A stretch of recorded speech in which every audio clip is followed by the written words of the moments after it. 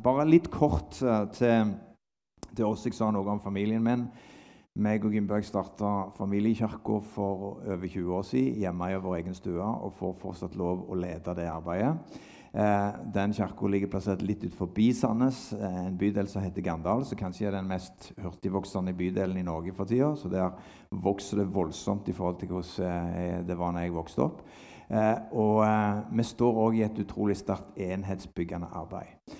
Noe av det som jeg legger merke til som ligger over dere også, er den kjærligheten dere har for byen, men også for de andre kirkene. Og jeg tror at det er noe som kjennetegner det Gud gjør i dag, at vi våger å bygge broer. Jeg er jo en sånn erkeekte pinsevenn, som dere har iblant oss i dag. Jeg klatrer ikke så mye i gardinene, men kanskje litt i ribbeveggen etter hvert, vi får se. Men det er et eller annet som har skjedd fra jeg vokste opp på 60- og 70-tallet til det vi ser i dag, at vi har fått en familiefølelse som jeg tror er mye større. Vi glir litt inn og ut, vi er ikke så båste som vi var når vi vokste opp, og det tror jeg vi skal takke Gud for. Da ber jeg en kort bønn. Far, jeg takker deg for at du bare hjelper meg nå, til å bare formidle det som jeg tror du har lagt på mitt hjerte. Og takk for denne nydelige familien som Nordkirken representerer, som bare rykker inn i alle slags bygg og brett og barmene. Noen har vært her og i gang kanskje siden 8 i dag morgen, så bare tog i tag. Far, jeg bare velsigner den entusiasmen, denne gløden av å bygge kirker med unge familier. Jeg ærer deg for det. Takk for alle kidser som er her. Flytter på stoler, så er det litt urolig, men det gjør jo ingenting, fordi at dette er neste generasjon. Og takk for denne gløden i generasjoner vi ser i denne kirken, og at det er besteforeldre også som bare setter akslene til, og som bare heier på neste generasjon. For jeg ber om favør over denne kirken, måtte de lykkes i alt det de står i. Amen. Hørte et halleluja fra Gunnberg der, sant? Det er veldig bra da.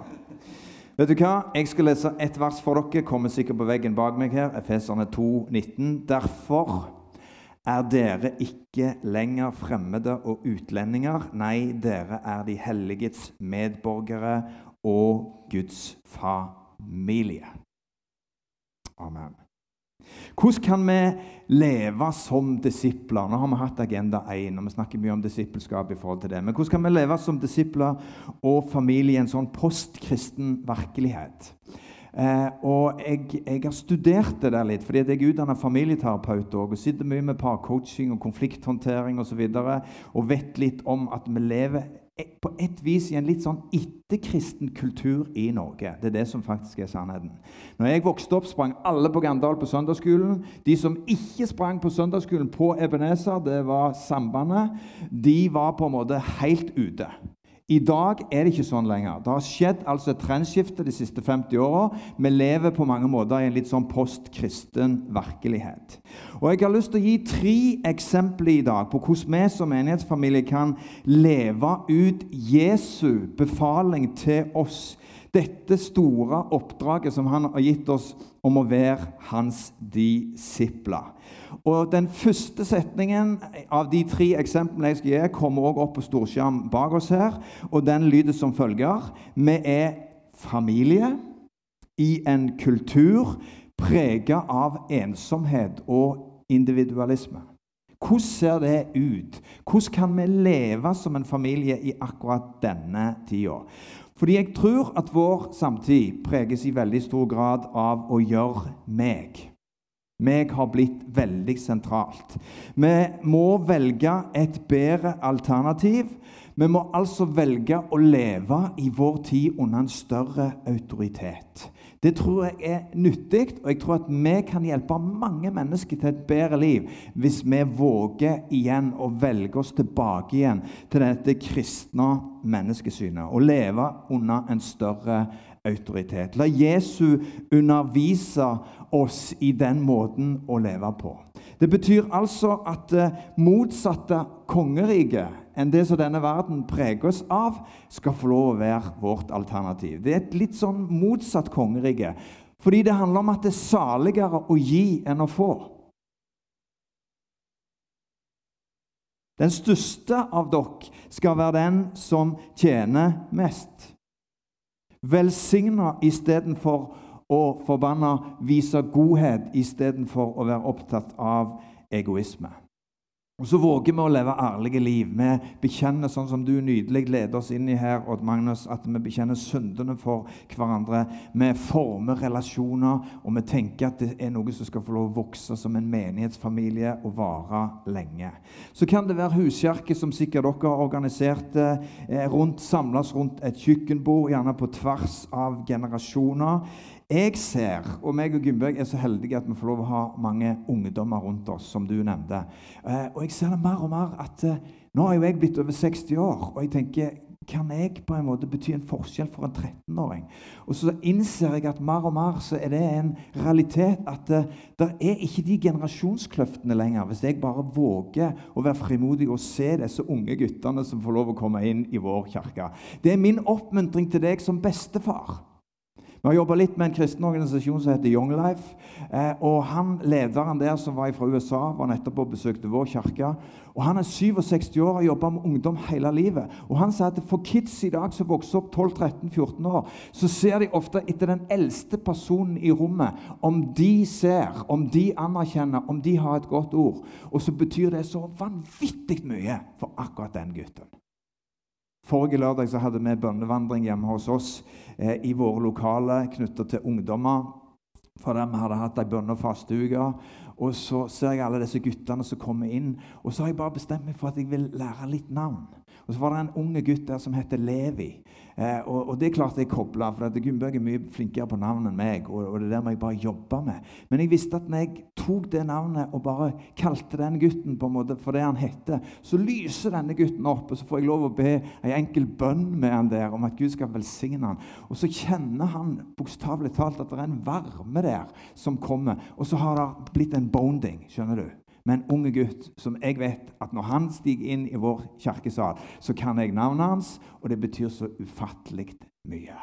Jeg bare sier til deg, vi må leve i denne individualistiske, egoistiske tiden på en sånn måte at vi faktisk ser hverandre og bygger relasjonsbånd. Det tror jeg så viktig at vi faktisk gjør.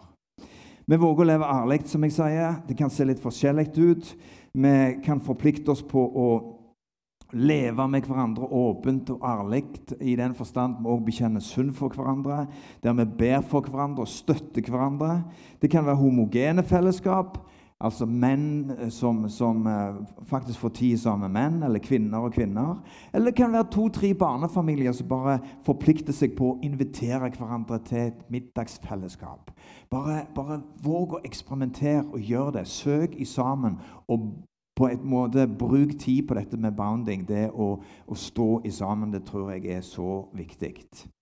Godhet kan være et annet sånt stikkord i den kristne storfamilien, fordi at historien viser oss at der vi flinke på diakoni og nestekjærlighet, der blir også menighetsfellesskap og sunne. Hvis jeg forstår det riktig, så det jo sånn at dere gir gavene ut på en måte på det som skjer. Ikke det nydelig da? At dere på en måte bare tenker at når vi tar oppgaver, så velsigner vi noen som trenger det mer enn oss. Det gjør noe med hjertene våre. Og samtidig så jo dette så mye større enn en søndagsfellesskap. Det handler om det som skjer i ukene våre. Medvandring og godhet i hverdagen kraftfullt. Jeg tror at små ting gjort i kjærlighet forandrer verden. Nå har vi vært en del av Agenda 1 og disse misjonale fellesskapet der vi har stått i sammen som kirken og denne helgen. Og Katie, hun sa noe i går og brukte et eksempel, det bare slo meg litt, fordi at hun hadde truffet en dame på butikken som hun hadde kommet i drøs med. Og jeg tror hun nødvendigvis ikke var etnisk norsk, men hun hadde i hvert fall på en måte respondert litt på at hun syntes det var greit med jobb og skole og sånn, men hun var egentlig litt ensomme. Og så hadde Katie der og da bare sagt at ja, men jeg kan invitere deg på volleyballen. Gir det mening? Holder dere på med volleyball også i denne kirka? Et eller annet sånt. Ja, jeg vet ikke. Men det var jo bare et nydelig eksempel på at der og da kan du leve misjonalt og bry deg. Det tar 2 minutter å bare si, du kan komme og være med for vi har volleyballtrening eller et eller annet sånt, da og da. Og så aner vi gjerne ikke om denne dama dukker opp, men hvis hun dukker opp, så kan hun bli koblet til noen flere enn Katie, og så det en bevegelse i gang. Vi kan alle delta med å bry oss.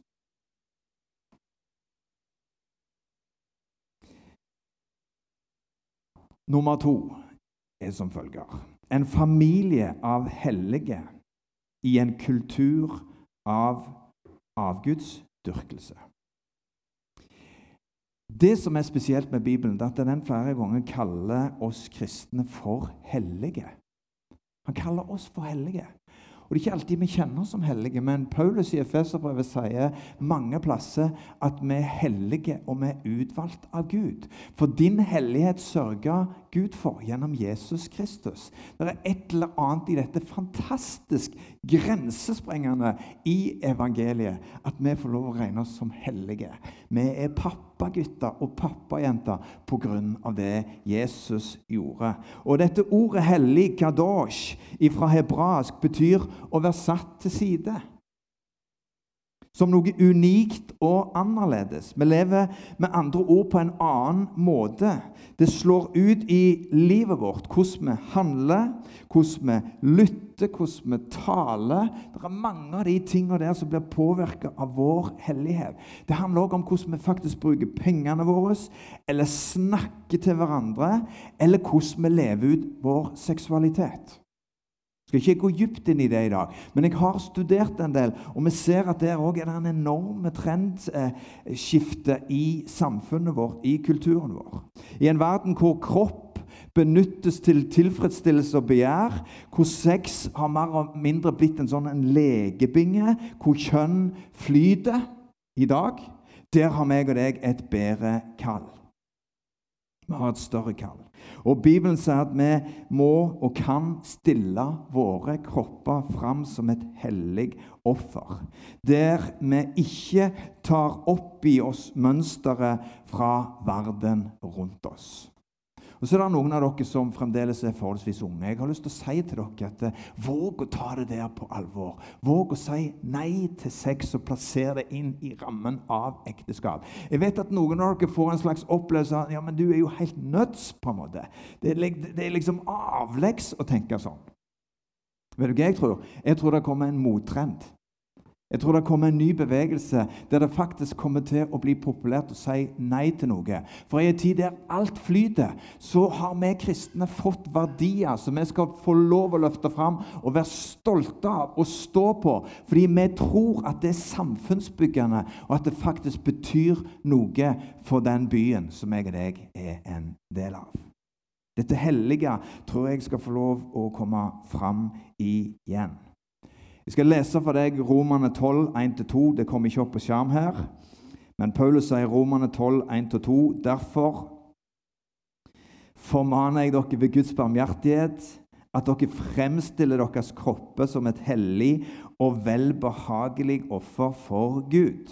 Dette deres åndelige gudstjeneste. Bli ikke formet i verdensbildet, men bli forvandlet ved å fornye måten dere tenker på. Da kan dere prøve hva som Guds gode, velbehagelige og fullkomne vilje. Amen. Du vet, det høres kanskje litt merkelig ut når jeg sier det, men jeg har skrevet at vi kan ikke behandle våre kropper som sånn wet machines, eller et verktøy du bare kan bruke til egen tilfredsstillelse. Jeg har tatt det ut fra en katolsk tenker som heter Melinda Selmy. Hun har skrevet flere bøker om vår tids seksualitet. Og hun våger å løfte opp og si at vårt kropp et tempel for den hellige ånd. Det et kontaktpunkt med relasjonen mellom deg og din far i himmelen, som Romerne 12 sier. Du ser, disippelskap en annen vei. Det etterfølgelse. Han kaller oss som en familie til å være hellige i en tid der ikke noe lenger holdes for helligt. Matteus 3, så står Jesus frem og sier, omvend dere, for himmelens rike har kommet nær. Tro på Gud og tro på meg. Det sånn at meg og deg går en annen vei enn det verden gjør rundt oss. Fordi vi våger å si nei til egoisme, nei til selvtilfredsstillelse nå, fordi jeg fortjener det. Nei, tvert om. Vi legger ned vårt eget liv for det Gud vil. Det gode, det du vil finne behag i, det fullkomne. Og vet du hva? Jeg sitter på mitt kontor som terapeut, jeg pastor også, men jeg vet litt om hva som foregår der ute blant unge mennesker, der det bare fritt frem for alt mulig. Egoismen i sentrum. Hvis jeg har lyst på, så kan jeg ta det, helst i går. Og så blir det ødeleggende liv. Fordi vi mister noe underveis, for helligheten har forsvunnet. Egoismen har sett seg i sentrum, og så ødelegger det mennesket, det ødelegger familier, og så det destruktivt for det samfunnet vi en del av. Og da har jeg lyst til å oppmuntre deg og si, hva vi våger å velge en bedre vei.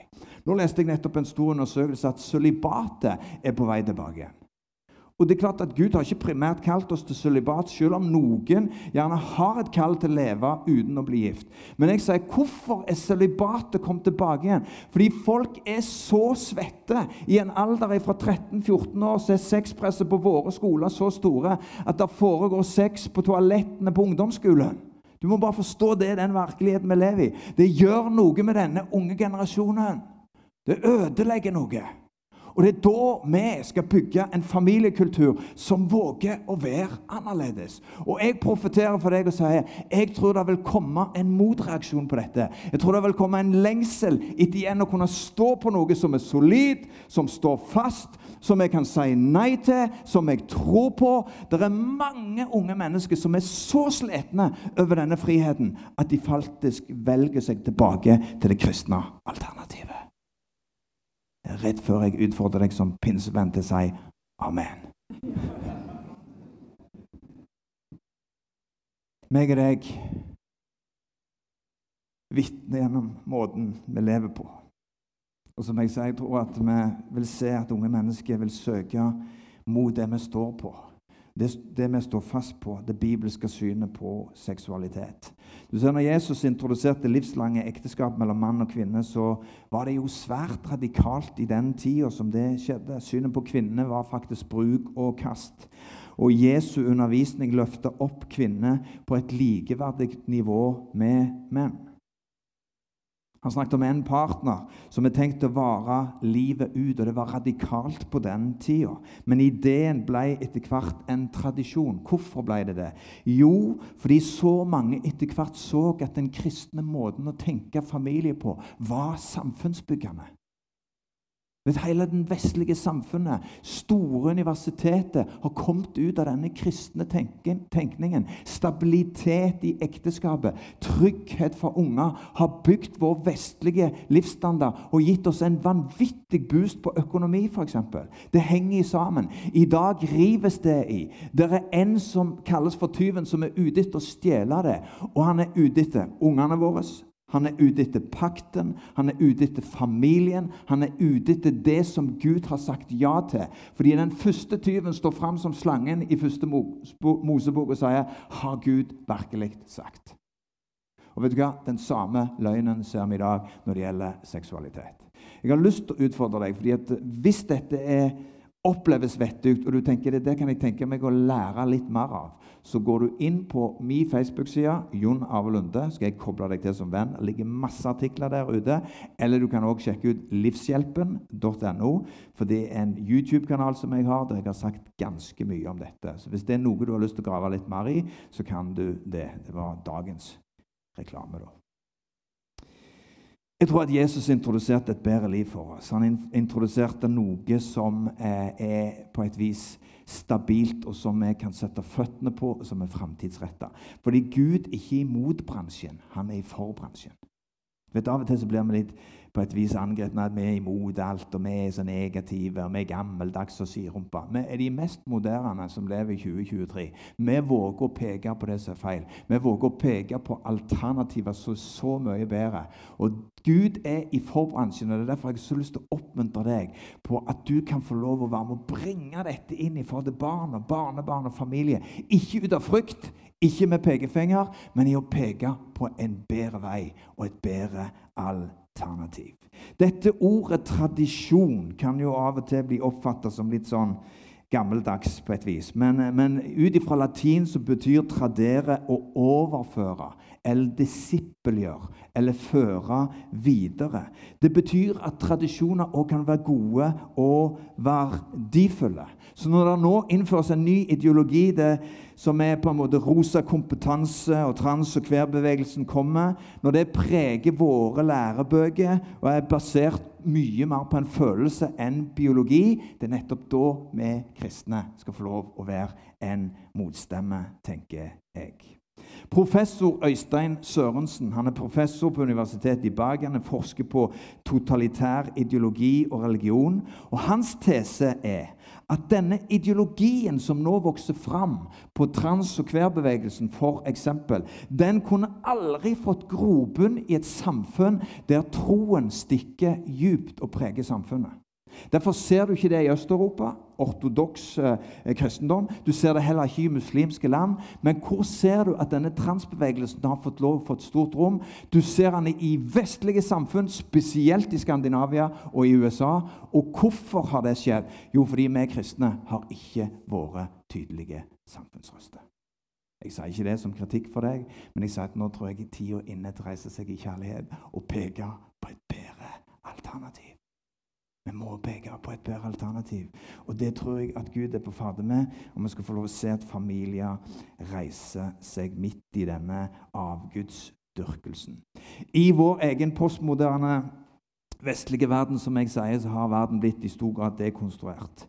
Og nå det disse Jesus-ideene som igjen i ferd med å bli radikale. Det jo på en måte litt morsomt da. Men det jo radikalt å stå frem og si at jeg tror på sex innenfor ekteskapet. Det jo sinnssykt radikalt i vår tid.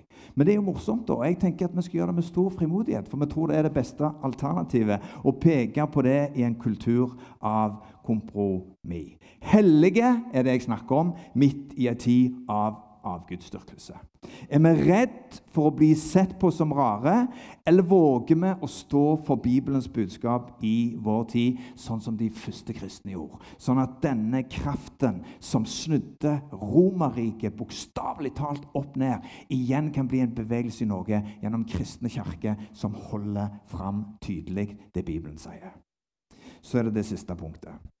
Og det en familie som lever med tydelige verdier i en tid av moralsk kaos. Du ser kirkehistorie bekrefter følgende. I en tid av kaos så beveger faktisk deler av kirken seg mot orden og tydelige verdier. Og om du går til det 4. århundre, så falt Romerriket sammen, og resultatet var kaos. Men da startet etterfølger av Jesus klosterbevegelsen. Og for meg som pinsevenn så liksom kloster, det jo liksom så langt du kan komme ifra pinsevenner, skjønner du, sant? For vi ikke liksom kjent for å sitte i kloster. Men det jo noe utrolig interessant i det som skjer her. For det var det de startet. Hvorfor gjorde de det? Jo, fordi de ville ta hånd om troen sin og begynne å bygge et miljø som en slags surdeig midt i det som var i forråtnelse. Startet de en klosterbevegelse og begynte å innføre tidebønner og system og struktur og en hengivenhet til Guds ord. Og litt etter hvert så kom der opp byer rundt disse klostere som begynte å påvirke hele samfunnet de var en del av. Klostrene ble altså fundamentet i en urolig verden. Og så det mange som trekker paralleller med det som skjedde i Romerriket og det vi ser i dag. Og vet du hva Bibelen sier? Meg og deg salt og lys. Men om saltet mister kraften sin, så duger det ikke lenger til å bli brukt, sier Jesus. Byen skal ligge på fjellet, og så vil vi bygge sånne menighetsfellesskap og landsbyer og familier som kan bli kilde til så mye inspirasjon og så mye liv og så mye velsignelse midt inne i nabolag som oppleves destruktive. Og jeg står her i dag og har bare lyst til å oppmuntre deg til bare våge å være mer fremoverlent. Våg å være tydelige på det du står på det du tror på. Ikke en sånn pekefingermentalitet, ikke det jeg snakker om, men at du bare våger å være det lyset og saltet der ute. Jeg i ferd med å lande ganske snart her, men bare litt tilbake til Gandal, som vår bydel. Noe av det første med Gunnbøk gjorde når vi plantet kirken, Jeg fikk litt tårer når jeg kom inn her i dag, for jeg ser bare det der livet med unger, rigging og sånn, og vi var tilbake i 20 år med når vi holdt på sånn og rigge. Bless you! Jeg mener, dere bare så gode, men trø støttende til. Tenk som familie.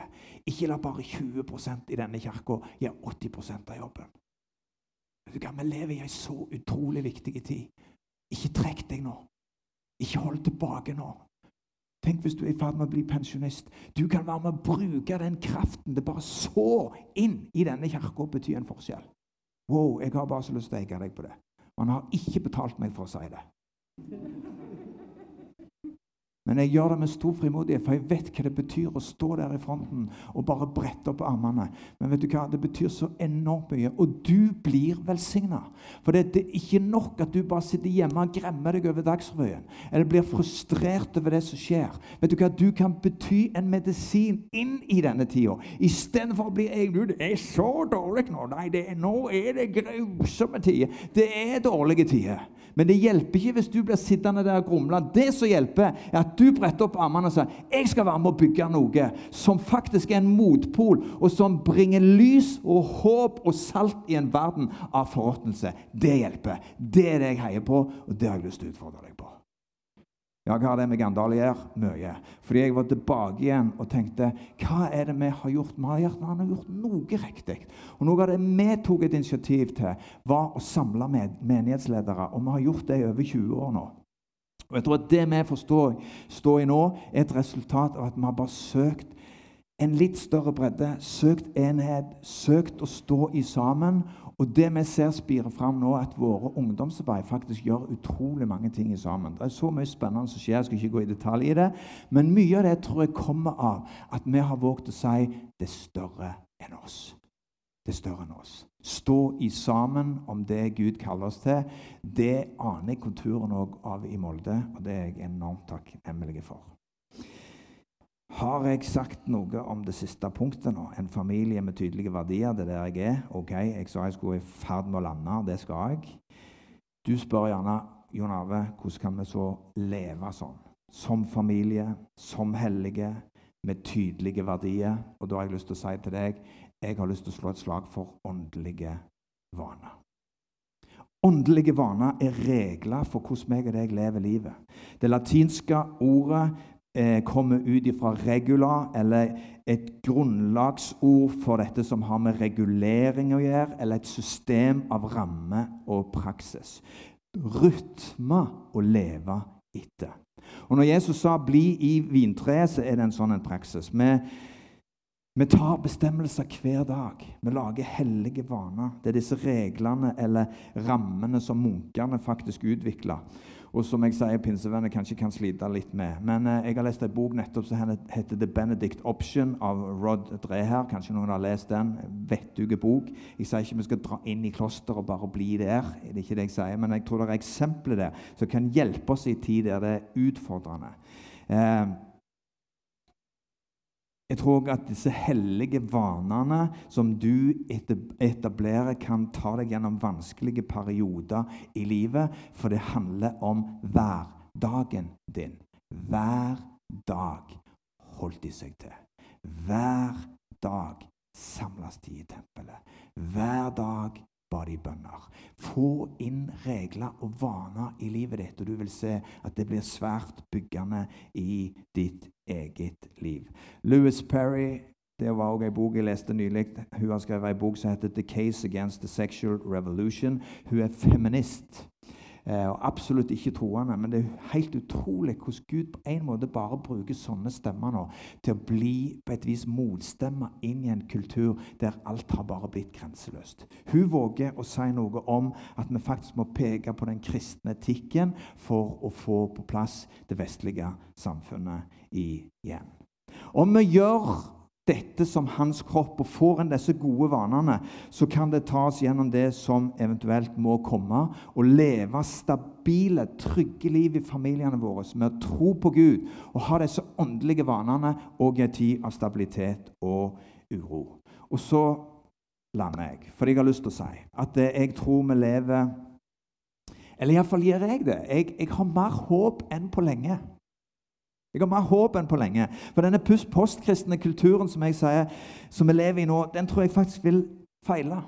Jeg tror at angsten og uroen kan komme til å stige, forvirring på identitet og kjønn kan komme til å bli verre, polarisering og meningshysteri likeså, avstand mellom rike og fattige kan komme til å akselerere. Det er min personlige mening da. Verden rundt oss lover, men klarer ikke alltid levere. Det går mot politiske kriser rundt forbi.